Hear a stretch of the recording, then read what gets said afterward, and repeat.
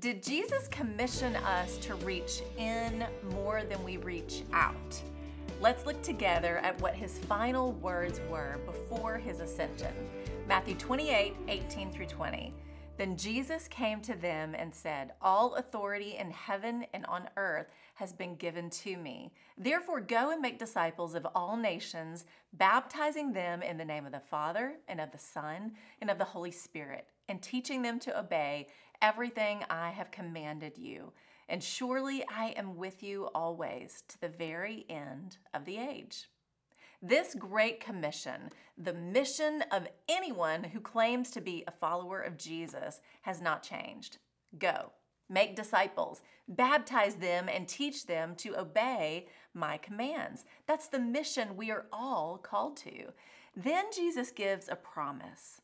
I am with you always. Is this mission top of mind for us? As a follower of Jesus, do we go? Do we tell?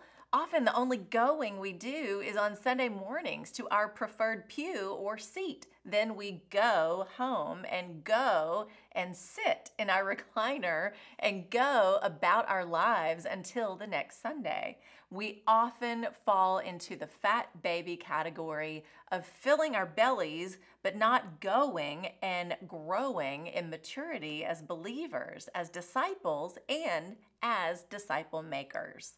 The mission Jesus calls us to requires us to go outside of our walls of comfort and to get off the couch and out of our pew. The ones who need the gospel of Jesus are the ones we need to go out to reach. The word reach, if you look it up, involves stretching. I'm guilty of not stretching myself enough because stretching usually isn't comfortable, is it? But what do you do usually after you stretch? You move and walk and run and go. If you haven't noticed, those we need to reach and stretch out to aren't coming in. We must go and tell. Jesus told a parable in Matthew 22, 1 through 14 of a king who arranged a wedding banquet. The invited guests were not willing to come, so he had his servants go out into the highways and invite people in, both good and bad. This is outreach, stretching out to someone you wouldn't normally desire to reach. That's where it gets uncomfortable, and that is where Jesus calls us to go.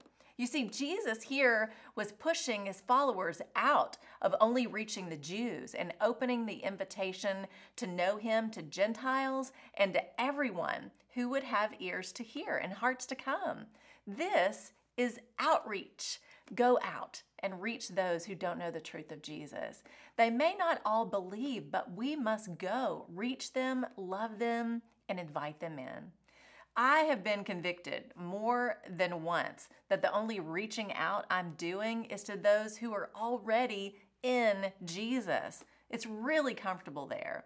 I'm reaching in more than I'm reaching out. Outreach involves reaching people right where they are with what they need, which is the unconditional love and saving grace of Jesus. This is usually never squeaky clean. It's messy. We can't reach out unless we go out to places we have never been before and have conversations with people we've never talked to before. God calls us to water walk and cross Red Seas on dry ground because we know it has nothing to do with us, but it has everything to do with Him and His power and Spirit leading and guiding us every step of the way.